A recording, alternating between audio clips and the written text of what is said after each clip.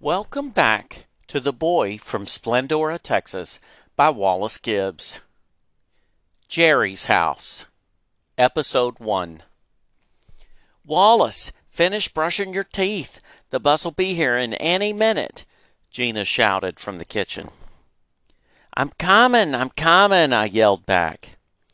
I rounded the corner, ran through the living room, picked up my books and a brown paper grocery sack that had a pair of blue jeans, a pair of clean underwear, socks, and a shirt along with my toothbrush. Don't forget that I'm spending the night over at Jerry's tonight, I said. Spending the night at someone's house was a treat. This was my first time to spend the night over at someone's house that wasn't a relative. I couldn't wait. Jerry and I had planned this for over a week.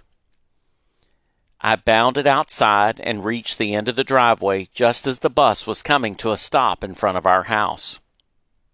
The doors to the bus opened, and there was Mama in the driver's seat. Can I sit up next to you and work the switches for the flashing lights? I asked. No, Mama replied. I already told Virgil that he could do it. I watched as Virgil set his stuff down behind the driver's seat. He then climbed up on the console next to Mama, where there was just enough room for a small child to sit and face the bus driver. I took my seat as I heard Mama giving instructions to Virgil. Don't forget to click that switch when I start slowing down. That turns on the yellow lights. The red lights will come on when I open the door. The bus that we were on was bus number 6, a 1968 International Harvester. The great thing about this bus was there was a set of seats towards the middle that faced each other. Whenever possible, I would claim these seats as my own and dole out the space to my friends as they boarded the bus. The bus trundled through the normal route of Relza Drive, County Line Road, and then May Drive.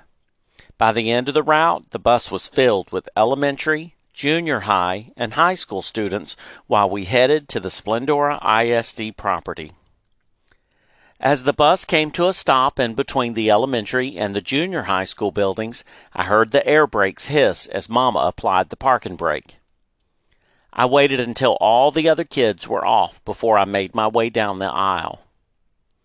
What time will you pick me up at Jerry's tomorrow? I asked. We'll be there around 10 o'clock, Mama said. We're going to pick some blackberries tomorrow, and I want you to come with us. Yes, ma'am. I love you. Make sure to obey Mr. and Miss Scarborough, Mama commanded. Yes, ma'am. I exited the bus and made my way to the school cafeteria. Jerry was sitting in his normal seat at the 6th grade table. As I approached him, he stood up and asked me if I was ready to go and raise the flags. At the beginning of the year, Jerry and I had been selected to raise the U.S. and Texas flags in the morning and then lower and fold them in the afternoon. This was a huge honor and perk as it allowed us more freedom to be in the hallways unescorted than most of the other kids. We exited the cafeteria and headed to the principal's office where the flags were kept overnight and on the weekends. Good morning, Miss Sessom, we said in tandem. Morning, boys, Miss Sessom returned. What are you planning to do this weekend? I'm spending the night over at Jerry's house tonight. I can't wait until today is over. I hope y'all have a good time. Jerry went to the storage closet and collected both of the flags. He handed me the Texas flag, and we began to walk down the hallway towards the front of the school. We passed by the music room and the 4th grade rooms. As we were passing the 5th grade rooms, Mr. Macshan came out of his classroom. Morning, boys, Mr. Macshan said. Good morning, Mr. Macshan, we replied. As we passed the 6th grade rooms and exited the building, I said, Mr. Macshan was my favorite teacher so far. Mine too, Jerry replied. Jerry and I quickly attached the flags and ran them up the flagpole. As we made our way back to the cafeteria, The morning bell had already rung, so we quickly grabbed our stuff and we headed back down the hallway towards our classroom, without a teacher escort, I might add. After all, we were sixth graders. I entered the classroom and headed to my desk. In the corner of the classroom, I could see Mike Futrell and Joseph Resnicek talking to each other. Mike Futrell was new to the school district.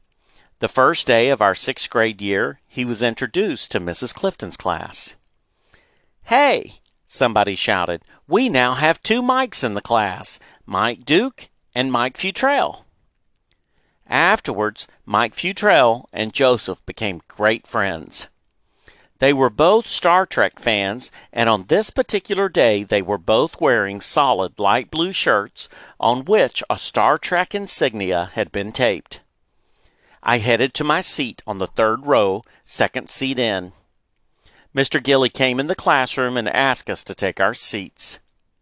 Mrs. Clifton had been our teacher from August through December, but took maternity leave during the spring of 1978. As Mike passed my desk, he turned to me and held up his right hand that formed a V in the middle and ring fingers. "Live long and prosper," Mike stated. "Thanks, I hope to," I answered back. "Boys and girls," Mr. Gilly began, "please open your math books to page 237. We are going to learn about multiplying and dividing fractions today." Groans could be heard from the back of the room. "Don't worry," Mr. Gilly said. "I'm going to teach you a couple of ways to remember how to do it." Mr. Gilly continued his lecture and taught us the following two statements that I still remember today. Multiplying fractions is no problem. It's tops times top and bottom times bottom. When dividing fractions, do not cry. Turn the second one over and multiply.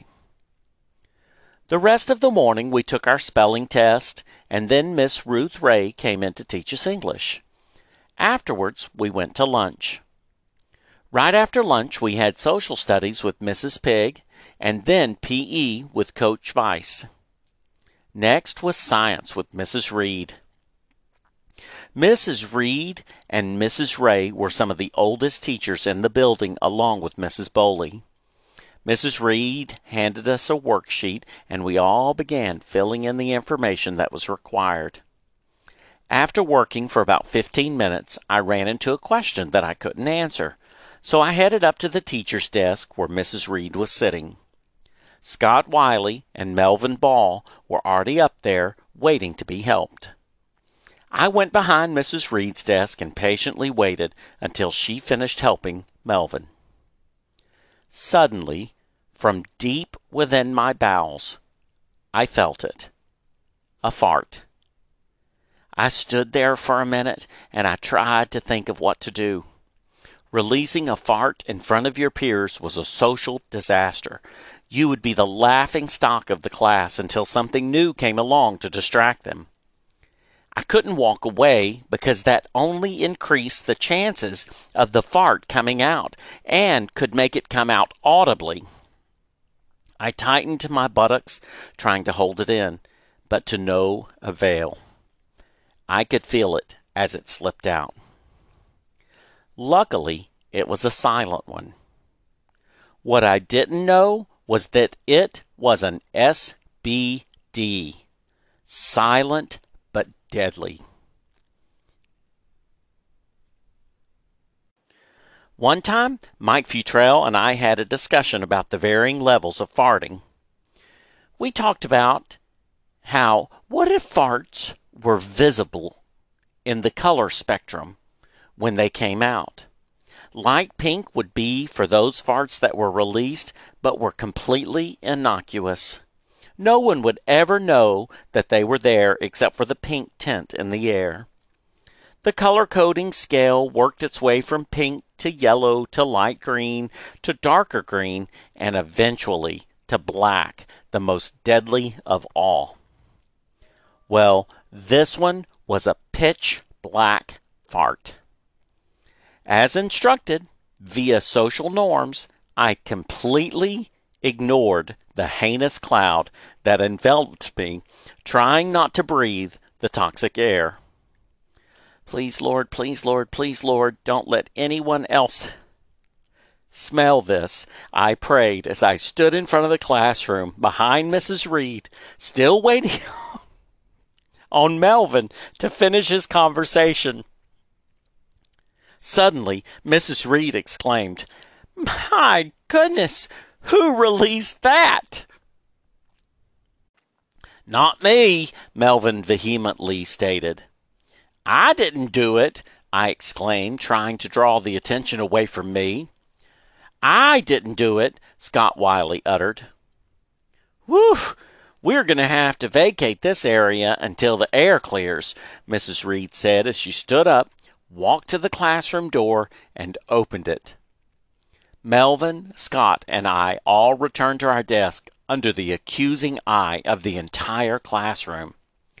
Everyone was waiting for one of us to confess so that the ridicule could begin. As Scott took his seat, which was next to mine, he leaned over and said, "I know that it was you because it certainly wasn't me." "It was not me," I retorted. Finally, the bell rang, indicating the end of the day. I collected my belongings and walked with Jerry to bus number 8, the bus that would take us to Jerry's house down Tram Road. "Wallace Gibbs, what are you doing here?" Mrs. Hanson, the bus driver, asked. Mrs. Hanson was Stephen Hanson's mom and the only other lady named Georgia that I knew besides Mama. Stephen was also in Mr. Gilly's class with me and Jerry. "I'm spending the night with Jerry," I answered back. "Well, that sounds good," she said. Bus number 8 pulled out of the school property and headed down FM 2090. At Tram Road, we made a left turn. The bus began disgorging kids at various stops until we came to Jerry's Road. "They don't drop you in front of your house?" I asked. "Nope. The street comes to a dead end, and there isn't a really good place to turn the bus around," Jerry replied. We walked about a half a mile and came up on Jerry's place. Jerry lived in a trailer house that was perpendicular to the road. Sitting in the front yard was an RV trailer that was white with brown, orange, and yellow stripes that ran around the midsection. "That's where we're going to sleep tonight," Jerry said. "No way," I said. "Yep, Mom and Daddy said that we could. It will just be the two of us since Jimmy, who is Jerry's twin brother, is spending the night at one of his friends' house." Jerry and I walked up a set of wooden steps that led up to a covered porch. Jerry opened the door to the trailer house, and we went inside. Mr. Scarborough was sitting at the kitchen table smoking a cigarette and drinking a beer. "Dad, this is my friend Wallace. He's spending the night with us tonight." "It's nice to meet you, Mr. Scarborough," I said as I extended my hand towards Jerry's dad. "It's nice to meet you, too," Mr. Scarborough replied as he took my hand and shook it. "Where do you live?" "I live on FM 2090 East, about 8/10 of a mile from Mr. Pezel's store," I answered. "Are you Jean and Georgia Gibbs' son?" "Yes, sir." "Y'all get the Houston Chronicle, don't you?" "Yes, sir." "Well, I deliver your paper to you every morning." "Wow, I never knew." "Yep," Mr. Scarborough said as he took a sip of beer. "Where are you boys sleeping tonight?" "I thought that we would sleep out in the camper, if that's okay with you," Jerry stated. "I don't have a problem with that. Just don't mess with the stove, and if you have to go to the bathroom, then come inside." "Yes, sir." By this time, Mrs. Scarborough had come to the table. "Mama, this is my friend Wallace from school," Jerry said. "Hello, Wallace," she said. "It's nice to meet you." "It's nice to meet you, too," I answered. "Well, you boys need to run along. We're going to eat supper around 6 o'clock," Mrs. Scarborough instructed. "Mr. Scarborough goes to bed early because he gets up around 3 o'clock in the morning to get the papers ready to deliver." "Wow, that's really early," I stated. "Come on," Jerry commanded. Let's go outside. Where do you want me to put my stuff? Let's go and put it in the RV, Jerry said. Jerry and I turned around, went outside, and headed to the RV. Jerry opened the door to the camper, and we went inside. Over here is the light switch, Jerry instructed as he turned the lights on. Awesome, I said. How often do you spend the night out here? Sometimes I come out when my dad drinks a lot. I didn't know what to say. Neither Mama or Daddy drank alcohol, so I really hadn't been exposed to it a lot. The only times that I really saw beer was when Uncle Dean would come to visit. Any time he came down from Tennessee, he would bring a 24-pack of Lone Star beer in cans. My Uncle Dean drinks a lot when he comes to visit, I replied. Hey, let's go outside and ride bikes. Since Jimmy's not home, you can ride his bike, Jerry said. Okay. We walked out of the RV and headed to a lean-to where 2 bicycles were propped up against a support pole. Jimmy's is the white one, Jerry said as he pointed to a 10-speed. Do you know how to ride a 10-speed? Yes, Charlotte has one and she's let me ride it before. Let's ride up the street to where it meets Tram Road. Okay. I mounted the 10-speed and Jerry mounted his bike. It was a little tough riding at first because of the soft dirt drive. Once we reached the asphalt street, it became much easier. I had only ridden Charlotte's 10-speed bicycle once. It was a little too tall for me to manage, so I kept to my own single-speed golden bike with the banana-style seat. Do you ever ride to Mr. Pezel's store? I asked. Sometimes, Jerry said. I like to pick up Coke bottles on the way, and that's how I pay for my soft drink. Me too, I replied. A lot of times Virgil and I can find enough bottles to get an orange soda and a candy bar. I like Suncrest orange sodas because they have a cork liner in the top. I know, Jerry responded. That is so cool. Is there a TV in the camper? I asked. Yep, there sure is. Do you want to watch The Incredible Hulk tonight? Yes, I said. Please don't make me angry, I said. 'Cause you won't like me when I'm angry, Jerry finished. That is one of my favorite TV shows, I said. Mine too. For the rest of the afternoon, we rode bikes and played catch with each other. At 6 o'clock, Mrs. Scarborough called us in for supper. You boys make sure that you wash your hands, she said. Yes, ma'am. We headed to the bathroom that was just down the hall from the kitchen and washed up for dinner. Is Tammy going to join us? I asked, referring to Jerry's older sister that was in the same grade as Gina. No, she's on a date. As we sat down, I scanned the table for what was being served. Pork chops, green beans, and mashed potatoes was what was on the menu. I waited a minute, and then I saw Mr. Scarborough serve himself a pork chop and then pass the plate. We all took one and then followed the same routine with the beans and potatoes. I hesitated, expecting someone to say the blessing. However, Mr. Scarborough dug right in and began to eat. The rest of us followed suit. That was delicious, I told Mrs. Scarborough as we finished up. Thank you, sweetie. Now why don't you and Jerry run along? It was almost 8 o'clock, just in time for the Incredible Hulk, so we headed to the camper and got settled in. Jerry turned on the TV, and the narration, familiar to both of us, began. Dr. David Banner, physician, scientist, searching for a way to tap into the hidden strengths that all humans have. Then an accidental overdose of gamma radiation alters his body chemistry. And now, when David Banner grows angry or outraged, a startling metamorphosis occurs. The creature is driven by rage and pursued by an investigative reporter.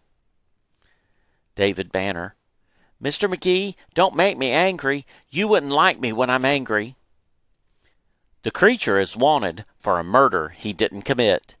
David Banner is believed to be dead, and he must let the world think that he is dead until he can find a way to control the raging spirit that dwells within him. After the episode was over, Jerry turned off the TV. This concludes Episode 1 of Jerry's House.